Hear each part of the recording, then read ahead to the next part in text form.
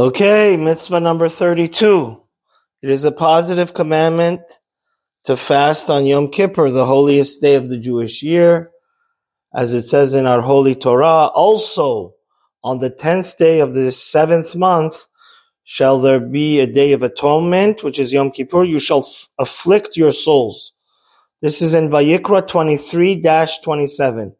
It is necessary to fast from evening to evening and to add a bit from the non-holy to the holy period, which means you have to begin fasting before nightfall, a little bit before sunset, and fast a few minutes after nightfall.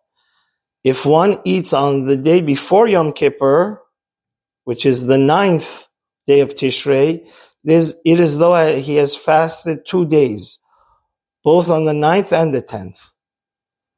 You have to see section Negative Commandments 152 to see more of the details of what exactly we have to do on this fast. This is in effect in everywhere and every time for both men and women.